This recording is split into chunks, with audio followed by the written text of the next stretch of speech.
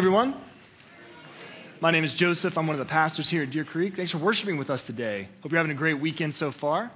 I thought we would start our time of teaching, our time of study together with a question and maybe a little bit of a confession. So the question is this: who here was a troublemaker when you were a kid? Raise your hand. That is a lot of hands. I thought as much. I had my suspicions. I think we attract a certain type here at Deer Creek. Yeah. Well, if you raise your hand, you are in good company or bad company, kind of depending on how you think about it, because I also was a troublemaker when I was a kid. My parents described me as having selective obedience. Can any of you relate to that? Yeah, I was really good at following the rules when it was exactly already what I was planning to do in the first place, right? Some of you can relate to that. However, when the rules or what my parents wanted me to do, when that didn't fit with what I had in store, what I wanted and was planning, well, then I would deviate. I would start to plan. I would start to scheme. I would try and sneak one past my parents, try to come up with a way to get my way without them finding out. Now, one of my all-time favorite schemes was when I was 6 years old. It was one that happened on Halloween. And the reason I had to come up with a scheme wasn't my own fault. It was my parents' fault. It was all their fault because they were so unjust. See, every single Halloween, the same thing happened year after year. I get dressed up as a kid. I look adorable. And then I go house to house to house, and I collect all this candy. I get all of this loot. And I come back to our living room floor, and I would dump out pounds of candy on the ground, start sifting through all this, think about eating all of it. And then my parents very unfairly would take it all away at the end of the night. And they'd give me a couple pieces, and they'd give me some speech about, you can't have 2 pounds of candy before bed, Joseph. You'll get sick. Some garbage like that they would feed me. And so I started to ask the question, how in the world do I get that candy from my living room floor on Halloween into my belly that night? So I concocted a scheme. Now, like any good scheme, you need a couple of things. I knew I would need a disguise for my scheme, and so I chose this. The bumblebee. The bumblebee as my disguise, because many of you are thinking, why not skeleton, zombie, mummy, something like that? And that's, quite honestly, that's a rookie mistake. It's too suspicious. It's too threatening. No one suspects a bumblebee to be up to no good. No one. It's benign. It's innocent. And so I had my disguise. I was ready to go. I also knew any good scheme needs an accomplice. So I thought really long and hard about this. I knew loyalty was paramount, so I chose my accomplice. That is my teddy bear. That is my Winnie the Pooh teddy bear. I'd had him. He'd been with me since I was born. He was loyal. I appreciated that about a teddy bear. Strong, silent type. I knew he had the gumption to get the job done. All right, so I had my scheme. I had my disguise. Oh, Jenny, I think we dropped back a few slides there. That's perfect. Thank you. So I had my disguise. I had my accomplice, and I was ready to go. And so that morning, I put my plan into motion, and when my parents weren't watching, I took a pair of scissors, and I proceeded to cut a hole in Winnie the Pooh's neck and pulled out all of his stuffing. Don't feel too bad for him. He knew what he was getting himself into, all right? He knew to put the mission first, and sometimes that takes sacrifice. Yeah, it's a little disturbing, but I pulled out all of this stuffing until there's nothing left but this cloth outer shell of my poor teddy bear. And I hid him inside my Halloween basket. So that night I go out, I dress up, I look adorable, I go house to house to house and get all of this candy, this huge haul of candy. And I come back to my living room floor, and I do what I usually do, and I dump it out. But when my parents aren't looking, I do something different.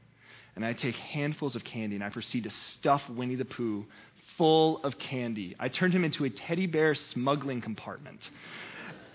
Now, I don't know if he would have gotten past TSA, right? Because he looked really disfigured by the end of this. He's lumpy, and there's like lollipop sticks like poking out of him. He's really misshapen and disfigured. But I got him past my parents. And I get to my bedroom, and the lights go out, and I dump Winnie the Pooh, this poor teddy bear, out on the bed. All this candy comes out. And I proceed to gorge myself on about 1 pound to 1.5 pounds of candy. Just filled and I'm toasting myself. I'm a master criminal now. I've gotten away with it. Winnie the Pooh, thanks for taking one for the team, buddy. We're in this together. And I think I've gotten away with it. I think it's the perfect crime. I think my scheme has succeeded until the next morning. And the next morning, my parents come in to get me, and I haven't gotten out of bed yet. And they walk in, and I am sick as a dog. I am laying there in bed. I'm like bright green. There's chocolate just smeared across my face. There's wrappers all over the bed. Winnie the Pooh's laying in the bed next to me. Looks like he's been melted, right? He's completely empty now. And I'm holding my stomach. I'm dehydrated. Because it turns out you probably shouldn't have about 1.5 pounds of candy before you go to bed as a 6-year-old. Probably not as an adult either. It's not a great idea. And I was busted. And I was caught in my scheme, and I thought I'd gotten away with it, but I got found out, and there were consequences. Isn't that the worst? Don't you hate getting caught, getting found out? You put so much time and energy into concocting this scheme. You thought you were going to get away with it, but then you get found out. And all of a sudden, you're vulnerable, and you're exposed, and there's consequences. And it brings up all this stuff, all this junk in us, right, to get caught. Depending on what we did, if it's a one-time, maybe we feel a little embarrassed. There's consequences for our actions. But if there's a series of things that we've done, if it's more serious what we've done, well, all of a sudden we're not just embarrassed, we're a little ashamed. We know that we've made a huge mess. We know that we've broken trust. We know that we've done things that maybe we ought not to have done. And so we start asking the question, how in the world did I get here? And how in the world do I get back? I feel so guilty. I feel so ashamed. Now, we've been in the middle of a teaching series this summer titled Summer in the Psalms. And so week 1, we took a look at Psalm chapter 1. It's a psalm of orientation, a psalm that gives us direction, gives us motivation, gives us guidance for living a blessed, meaningful life with God, psalm of orientation. And last week, we got to take a look at Psalm chapter 13. It's a psalm of disorientation, right? Because life can be disorienting. There are times in our lives where circumstances feel like they're spiraling out of control, and it leads us to ask big and tough questions of God, right? God, are you there? God, do you even care? We talked about what does it look like to trust God in the midst of those difficult circumstances, especially in the midst of those difficult circumstances, psalm of disorientation. Well, this week we're going to look at a third type of psalm. We're going to look at a psalm of reorientation, a psalm that answers that question when we have messed up, when we have broken relationship, when we've been caught and found out, how do we turn back towards God? So we're going to be looking at Psalm chapter 51 this morning. It's a psalm written by David. He wrote our psalm we looked at last week, Psalm 13. We're going to be looking at Psalm 51 eventually.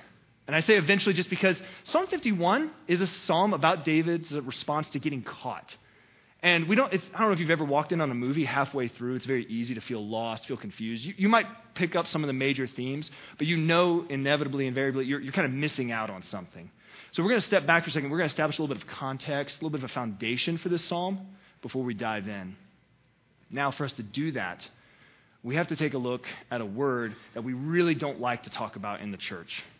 This is a word that makes us really uncomfortable even in our culture around us, and that word is sin.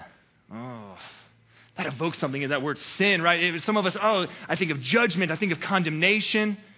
I think of people pointing fingers and saying all the ways that I've messed up and fallen short. Sin. And I'm from the South, right? Because it was never the word sin. It was sinna, right? We always put an A there on the end. Sinna in your life. That's what we do in the South. And man, that word just, it evokes this thing in us. It makes us so uncomfortable. And here's the deal. I want to suggest to us this morning that every single person here has a philosophy of sin, right? Whether we use that word or not, whether we talk about that word or not, whether we acknowledge that particular word, even if we like that word or not, every single one of us has a philosophy of sin. Actually, I would say every single belief system, every single faith system on the planet has a philosophy of sin, right? It doesn't matter if you're Christian or Muslim, Buddhist, Hindu. You could be an agnostic, an atheist. You could be a Jedi, right? You could believe anything on that spectrum. And there is some sense of sin. And the common thread that connects every single faith system, and I believe every single person here in this room today, is this. When we look at the world, we easily recognize that there are things that simply are not as they should be. Every single faith system recognizes that. Every single belief system looks at the world and says there are things out there that are not as they should be. I think if we dig into that, we look at wars, we look at bigotry, racism, poverty, and we say, yeah, that's not right. No one looks at a tornado hitting a small town or a hurricane striking the coast and says, that figures. That's par for the course. No, there's something visceral in us that reacts to that's not right. We look at wars, we look at terrible things that happen. That's not right. But it's not just way out there, is it? If we look even right in here, our families, our workplaces, our friendships, our enemies, the fact that we maybe have enemies, people that we don't like, don't get along with. It's very easy for us to recognize that there are things that simply are not as they should be in our families, in our social circles, in our jobs. And if we really are honest, we peel back the curtain, I think every single one of us, when we wake up in the morning and look in the mirror, would say, there are things that really are not as they should be about me, about who I am, about the choices and decisions I have made or will make. there's something not right. Now, I'm going to give us a really simple definition of sin. Again, whether you like that word or not, I think this is a helpful way to kind of bring us all together of this. And this definition is this, is that sin equals broken relationship. I love this definition because I do think it kind of casts a net really wide for us as we think about what sin is. Because we look at the world, are there broken relationships in the world? Of course. War, poverty, all the things I mentioned. Are there broken relationships in our families and our workplaces? Yes. I would be quite confused if someone said they didn't see or hadn't experienced at some point or another in their jobs, schools, life, marriage, some sense of a broken relationship. And I would say there's actually broken relationships right here with us, the way we treat ourselves, the way we speak to ourselves, and the way we live out our lives. And all of that, I would say, points to a broken relationship with our Creator. That sin has entered into this world, and there's a broken relationship. There are things actually that are not as they should be in the way I relate to God, my Maker, my Father, the one who loves me and cares for me and provides for me. There's broken relationship all around us. Now, that's the common thread, right? There's a common thread of sin that we say, okay, there's things that are not as they should be. We can say there's probably broken relationships in the world, in our families, maybe even our life, our relationship with God. How do we respond to sin? Well, there's differences for us in how we do that. There are different ways that we respond to sin. And I would posit to you this morning that the difference between how we respond to sin is the difference between life and death. It is a huge, significant difference. So how do we respond to sin? Well, typically, I think there are 4 ways that we can respond to sin. There are 4 ways I think are very common for each of us. The first is this: 4 ways we respond to sin. We hide it, right? I don't know if you've ever been in the supermarket. You see someone that you just don't get along with, someone maybe you gossiped about, or someone who gossiped about you, and you just, I'm not making eye contact with them. Some of you maybe did that in the church lobby this morning. We hide it. We like to sweep things under the rug. Oh, I had a fight with my spouse. They said this really hurtful thing. Or, you know what, maybe I said this hurtful thing to them. And let's just brush past it. Let's move on. I don't want to deal with it. It's too stressful. It's too anxiety-producing. Let's move on. And so we respond to sin by sweeping it under the rug. We hide it. We ignore it. We pretend like it's not there. That's one way we respond to sin. Second way is this: we rationalize it. Look, okay, all right, Joseph. Maybe there's broken relationships in the world. Maybe I've done some things that I shouldn't have done, but come on, I'm not Hitler, right? Like, I'm not going around killing people. I'm not walking down the street kicking puppies left and right. I'm not a bad person. Yeah, maybe I do bad things occasionally, but by comparison, I mean, look at these people over here. Have you met Dwayne? By comparison to Dwayne, look, I'm not that bad a person. You get to take shots at him while he's on vacation. We rationalize sin. We make comparisons with others, and we say, you know what? Yeah, okay, maybe I've done bad things, but come on, what's the harm? It only affects me. It's nowhere near as bad as what these other people are doing. Third way we respond to sin is this: we blame others. We point fingers. Yeah, maybe I have some bad habits. Maybe I lash out at people, but you don't know me. You don't know what I've been through. You don't know what my parents did to me or didn't do for me. You don't know what my social situation is. You don't know what my finances look like. So yeah, maybe I kind of blow up sometimes. Maybe I have a temper. Yeah, maybe I tell some lies, but you don't know what I've been through. In fact, it's this other person who put me there. It's this other person who led me down this path. It's this wrong crowd that I got associated with. If only it wasn't for them, then I wouldn't have sinned. And we blame others. Any of this ringing true for any of you? Boy, it rings true for me. If there's a resonance that you feel with this, there's a reason, because we see this all 3 of these happen in the first 3 pages of the Bible. Right? We see this right out of the gate. When Adam and Eve, our first parents, sinned, when they defied God, when they rebelled against Him, we see them hide. We see them rationalize. How bad could it really be? We see them point fingers and blame each other. Right? God confronts Adam and says, Adam, what happened? And well, God, it's not my fault. It's the woman's fault that you gave me. So, in one sentence, he just blamed the only other 2 people really in existence. And then God says, Eve, what happened? Well, snake, the snake's fault. The snake tempted me, and God, you made the snake. So I don't know. You need to get your house in order. And we point fingers and we blame others. We see our first parents do this. We do this too. We do this too. We hide, we rationalize, we blame others. But there's a 4th way, a much healthier way, I think, that we can respond to sin. And it's another word that I know It's an uncomfortable word. It's one that our culture really doesn't like. It evokes a lot of negative emotions, but that's a shame because I think it is one of the most beautiful, one of the most holy, one of the most God-honoring gifts of a word that God has ever spoken into existence. And there's a fourth way that we can respond, as we repent. We repent when we sin. Now, I'm from the South. Again, when you sin, you need to repent. And I feel that word. I'm like, oh, I don't like that word. I grew up really hating that word because when I hear repent, I think, creepy guys standing on street corners with huge beards, holding signs, condemnation and judgment. And I feel the weight of that word. Repent is actually a beautiful, holy word that's really been hijacked by our culture. We've made repentance into this caricature of really what it is. I don't know if y'all have ever been to county fair or maybe circus, and they've drawn caricatures, right? These cartoon figures of yourself. They always make me bald, which I always like, what? I don't look like. Yeah. And these caricatures are kind of this joke version, this fictitious joke version of this word. And that's what we've made repentance. Now, the same way that I gave you a really simple definition of sin is broken relationships. I want to give you a very simple definition of the word repent. And repent just means this. Repentance is turning towards God. This actually comes from, I'm taking this from the Hebrew. The Hebrew word for repent is shuv, just means to turn. And so the Torah, God's law, was the way, and you're walking on the way, but they recognize, just like we recognize today, that sin is real, relationships break, and we get off course. And so when you got off course, you needed to turn. You needed to turn away from the thing that led you astray and turn back towards God, to reorient yourself in relationship with Him. Repentance is a turning towards God. And I want us to recapture the beauty and the hope that we find in this word, that we even have the capacity and the ability to return to God, that He loves us and He accepts us and greets us with open arms and unfailing love when we return to Him. So we're going to look at the life of a guy named David. We talked about David last week. Famous guy. Some of you have probably heard of him. David and Goliath, right? Yeah, that's a pretty impressive story. David was a king of Israel. Now, David also had this title. We talked about this last week. David was a man after, God's own heart. You said it with such enthusiasm, too. I love it. Yeah, God's own heart. Yeah, man after God's own heart.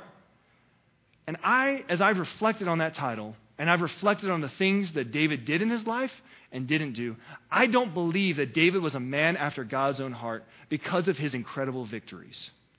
I don't think he was a man after God's own heart because he always followed the rules and did things the right way. Nor do I think he was a man after God's own heart because he avoided all kinds of bad stuff.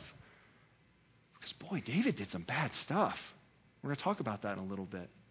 David did some actually really despicable things, which actually, when you compare him with the king that came before him, Saul, or even some of the kings his descendants came after, you could easily make the argument that what David did, by our standards, way worse than the other kings of Israel.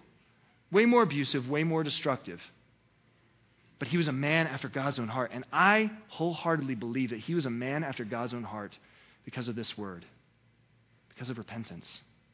Because David knew how to turn towards God even when he failed, especially when he failed. And so I'm going to give us a little bit of background, and then we're going to dive into Psalm 51. I wish we had a little bit more time to dig into this. It's a really incredible story. It's a humbling story. It's one that as I read, that I see elements of myself in the way I live and treat others. But you find the story of David and his struggle with sin in 2 Samuel chapter 11, 2 Samuel chapter 12. And it basically begins this way, is that Scripture tells us there's actually a great time in David's reign. He was doing really well for himself. His kingdom was established. He's a strong, powerful, authoritative king. And things are going well, but there's enemies all around the kingdom. And so Scripture says that in the time when kings go off to war, David, he stayed home. That's curious. That jumps right off the page. Wait, why did he stay behind? We don't know exactly, but very, very likely, David was really comfortable in his palace. He was really comfortable in his luxury. And so he was actually very comfortable with this idea that others would go off and fight and bleed and risk their lives and die on his behalf and on behalf of his kingdom. But he stayed behind in the palace, and we see a curious behavior, maybe a little bit of a sinful behavior begin to form in him. Now, as he remains behind, as all these wars are being fought, he gets bored. And he starts to roam his rooftop of his palace. And as he's doing so, in his boredom, he looks out and he becomes a peeping Tom. He catches sight of a beautiful woman, a married woman named Bathsheba, bathing on an opposite rooftop. And he begins to lust after her. He begins to desire her. And David's sin begins to snowball in some really destructive patterns. And he goes from being apathetic, as I slip and fall, as he goes from being apathetic to bored, to lazy, to lustful, he abuses his power. And he commands his soldiers to seek out Bathsheba and to bring her to him. And all of a sudden, David's sin is spiraling out of control. And David abuses his authority and his position and his power and his prestige, and he takes advantage of this poor woman, and he commits adultery with her. And we think that's the end. David thinks that's the end, but Bathsheba gets pregnant. And to make a long story short, through the course of this pregnancy, David finds out about this, hears of this. He knows that if he gets exposed in this could seriously undermine him.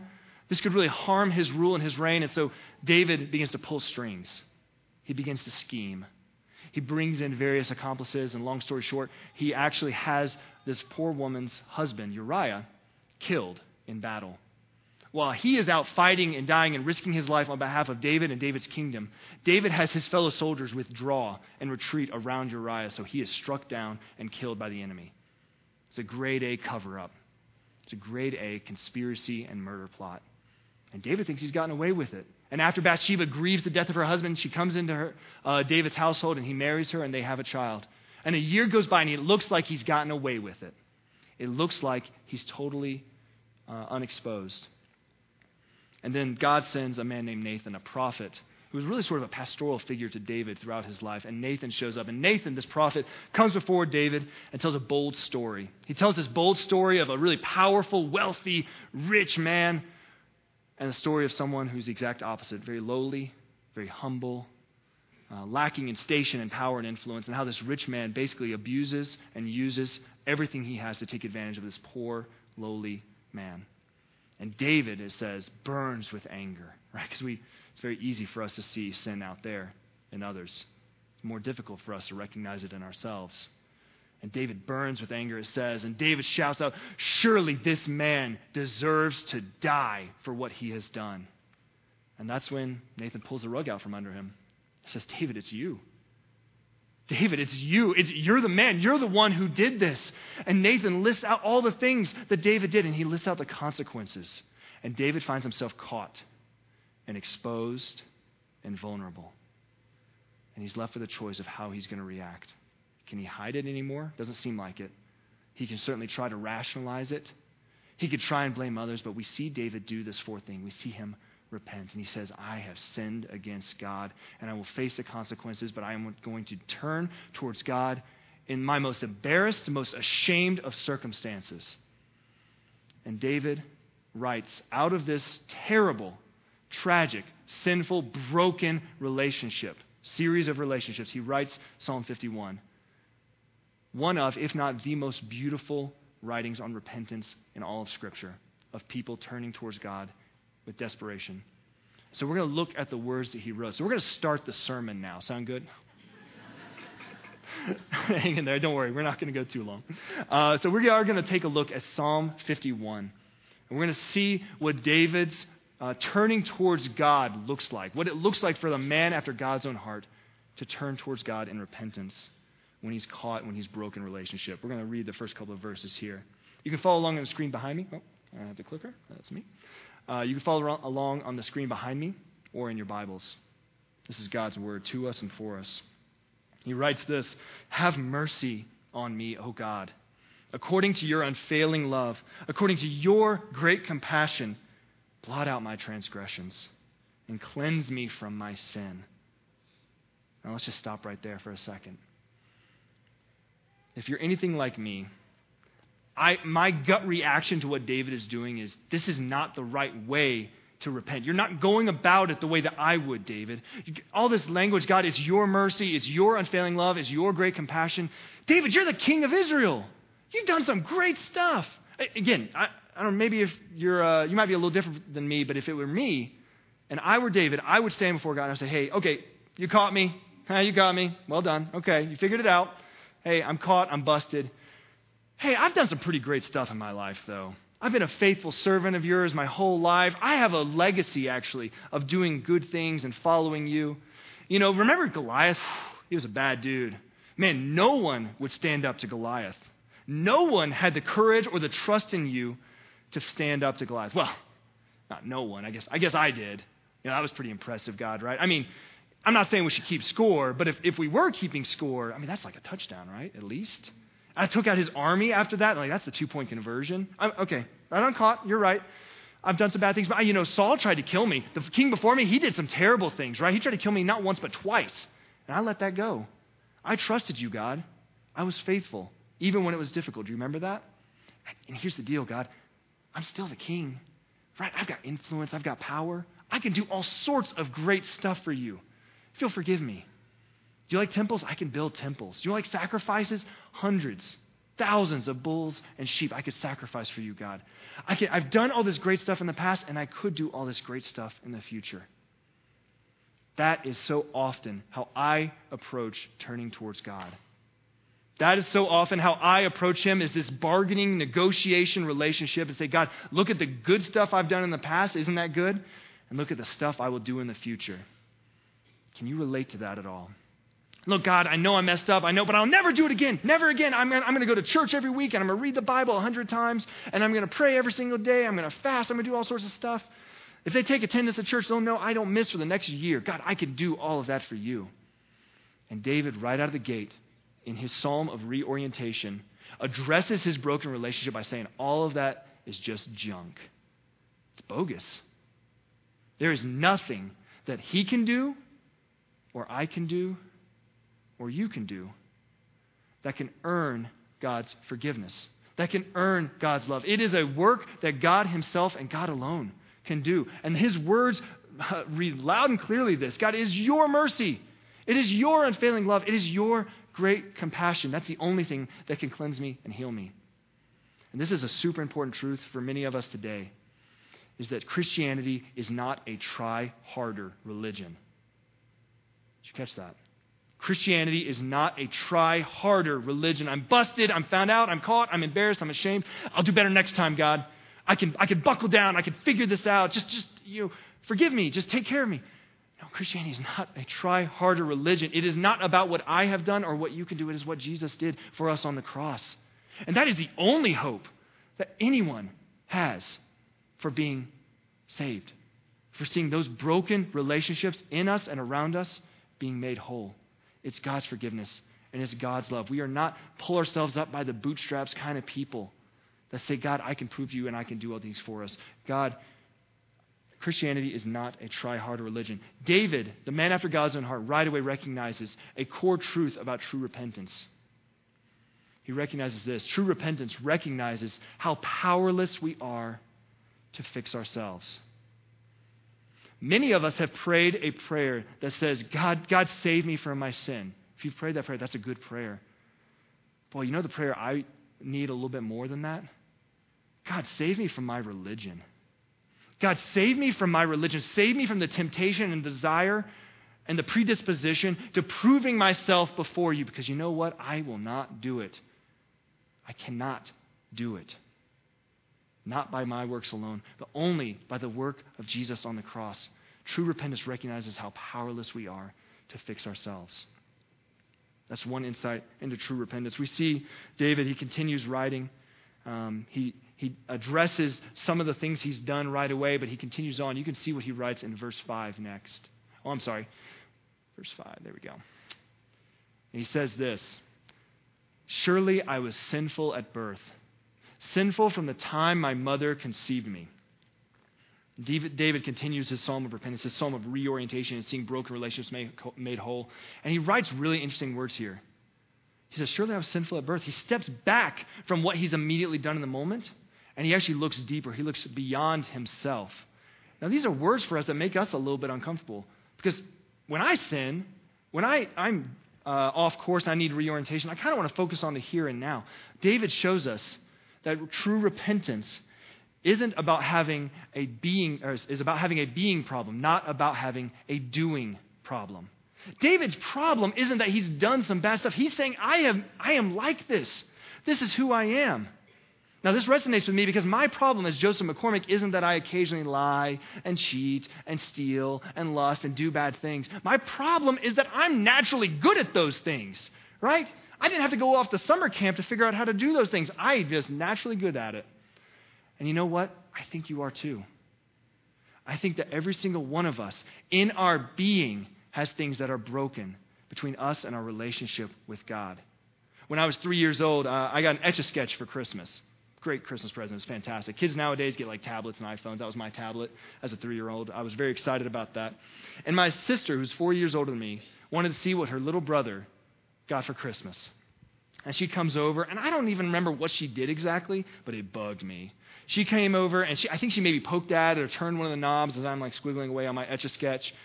And this look of just rage and frustration crossed my face, and I just turned and boom, just punched my sister right in the shoulder.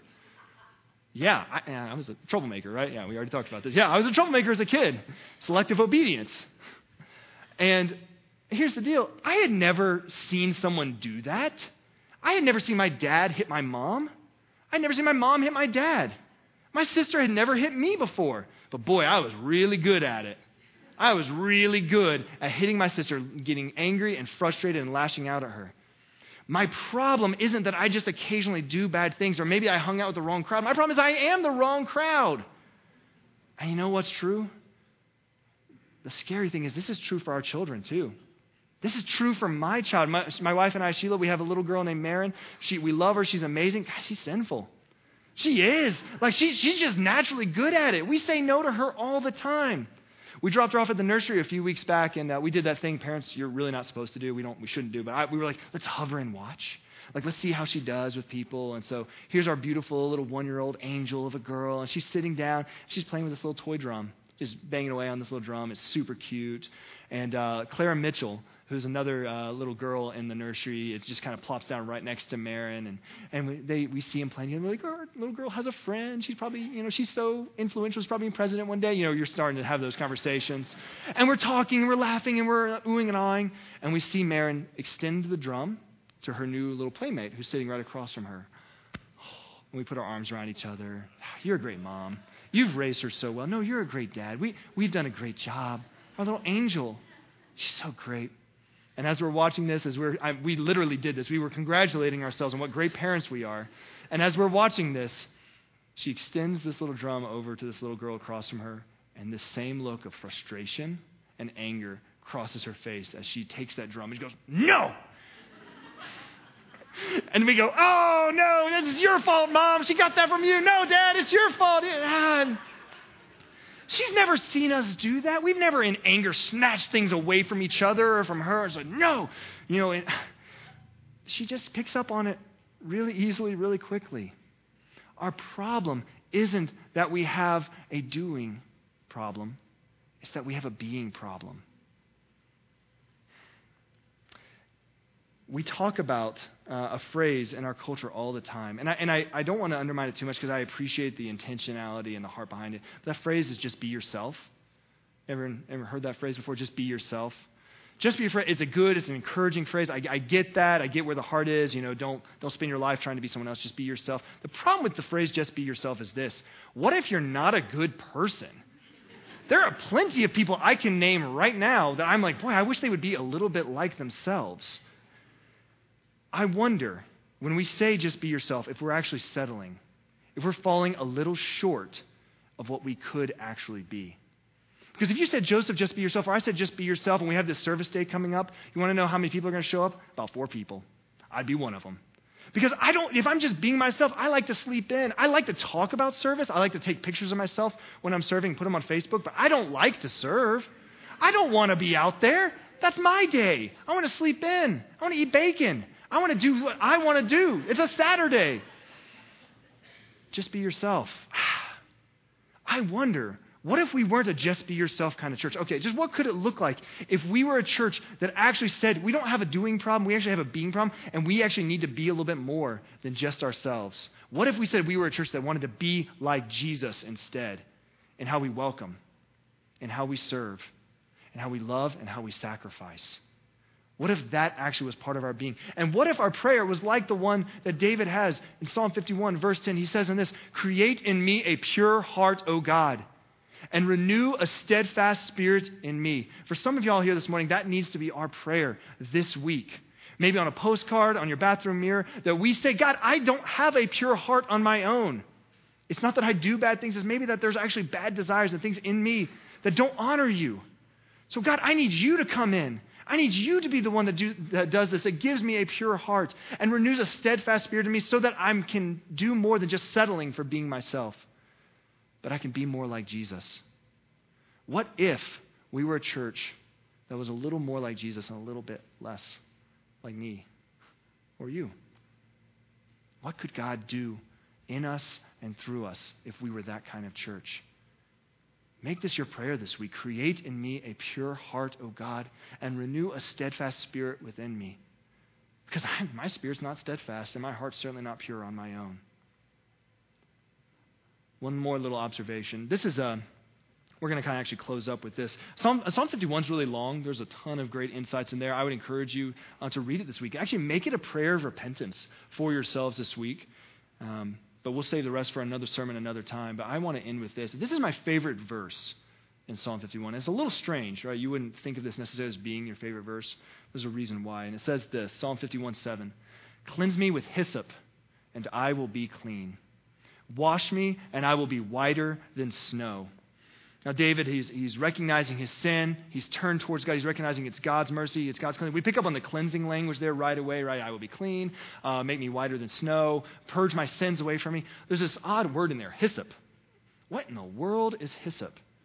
Well, if you Googled it, it would be a little helpful. We'd find out that hyssop is a small white flower. Grows all throughout the Middle East, grows all throughout the Near East, and even the South Mediterranean. It's a small white flower. So cleanse me with hyssop. Now, if you check your Bible concordance, or if you were to look into where does this word appear, it appears just in a few places throughout the Bible, not a ton. But I think it's very significant the first place this word appears and the last place this word appears. You see, the very first place we see this word hyssop, this small white flower mentioned, is during the Passover.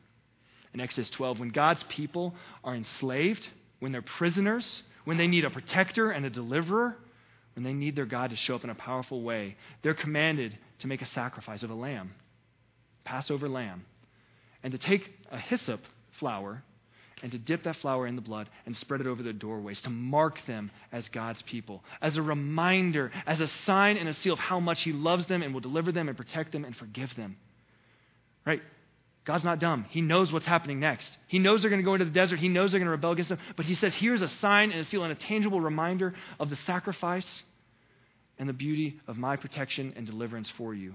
Use a hyssop branch to spread this over the doorway. That's the first place we see it in Scripture. Where do you think we see it the last place? We see it at the cross. We see hyssop mentioned at the cross. We see the perfect, sinless Lamb of God, the Passover Lamb, Jesus Christ Himself, on the cross, taking our sins, taking all of our broken relationships in the world, with each other, and with God, and taking those onto Himself. And we see someone extending a hyssop branch to Him and extending a sponge so he can speak His final words, which were, "It is finished." That's why I love this verse. That's why I love this psalm of repentance, because it tells us a beautiful truth. True repentance recognizes just how much God loves us. True repentance, turning towards God in the midst of broken relationships, recognizes just how much God loves us. We see that on the cross. We see that in this meal right here. In the same way that God knew the Israelites were going to move out and they were going to rebel against Him and doubt Him and sin, and He said, I want to deliver them anyway. I want to save them anyway because they're my people and I love them and I want to watch over them and protect them. Jesus gathered for a meal with His disciples the night He was betrayed. Hours before His closest friends turned their backs on Him and denied Him, rejected Him. Hours before that, He gathered and had a meal with His friends. And He even said this. He said, no greater love does anyone have than this, than to lay down your life for your friend. And He invited them to the table, the Passover table, and He's there as the Passover lamb, the ultimate sacrifice for all the broken relationships and all the sin. And Jesus says, you're my friends, and I invite you here now. It doesn't matter what you have done. It doesn't matter what you're about to do. And it doesn't matter what you will do. I love you. True repentance shows us how much God loves us because it points us to Jesus. And we see that in this meal. There's an opportunity for us to be reminded here this morning how much God loves us right here in this meal. And when Jesus gathered with his disciples, he gave thanks and he took the bread of the Passover and he broke it. And he said, this is my body, broken for you. When you do this, when you eat this, when you taste this, when you smell it, remember me. Remember me. Remember how much I love you. In the same way, he gave thanks and he took the cup of wine. And he poured the wine and he said, this cup is a new covenant in my blood. My blood shed for the forgiveness of sins, for the forgiveness of broken relationships, past, present, and future. When you drink this, remember me, and remember how much I love you. Now, there's only one thing that it takes for us to turn towards this table and to come to this table and to participate and be called Jesus' friend and to be forgiven, and that's faith in Jesus. That's it. No resume checks, no attendance checks, no giving checks. There's nothing else, no scripture memorization checks. There's one thing that is asked of us to come to this table, and that is faith in Jesus as our Savior. So that's the invitation here for every single one of us today. Parents, you need to know what your children believe. You need to know, do they know this is more than just snack time in church, right? This is a time for us to come together and celebrate and remember how much God loves us. That Jesus is with us wherever we go and whatever we do. So your children need to know that. If you're here with us and you're a guest today, and maybe you're not a follower of Jesus, I have two invitations for you. First off, I just want to say thank you for being here. Thank you. You're welcome here. We always want you to know that, and we always want you to believe that. You are welcome here. Thank you for joining us today. And as we participate in this meal, and you're wondering, what in the world is my role here? There's an invitation for you. Follow Jesus.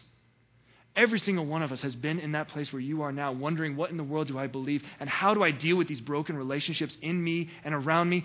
And the answer is Jesus. Many of us have come to put our faith in him and seen those broken things made beautiful. And there's an invitation right here today. No better day than today. You don't need to have all the answers figured out. You don't even need to stop asking questions. We talked about that last week. Questions can be beautiful things that lead us closer to God.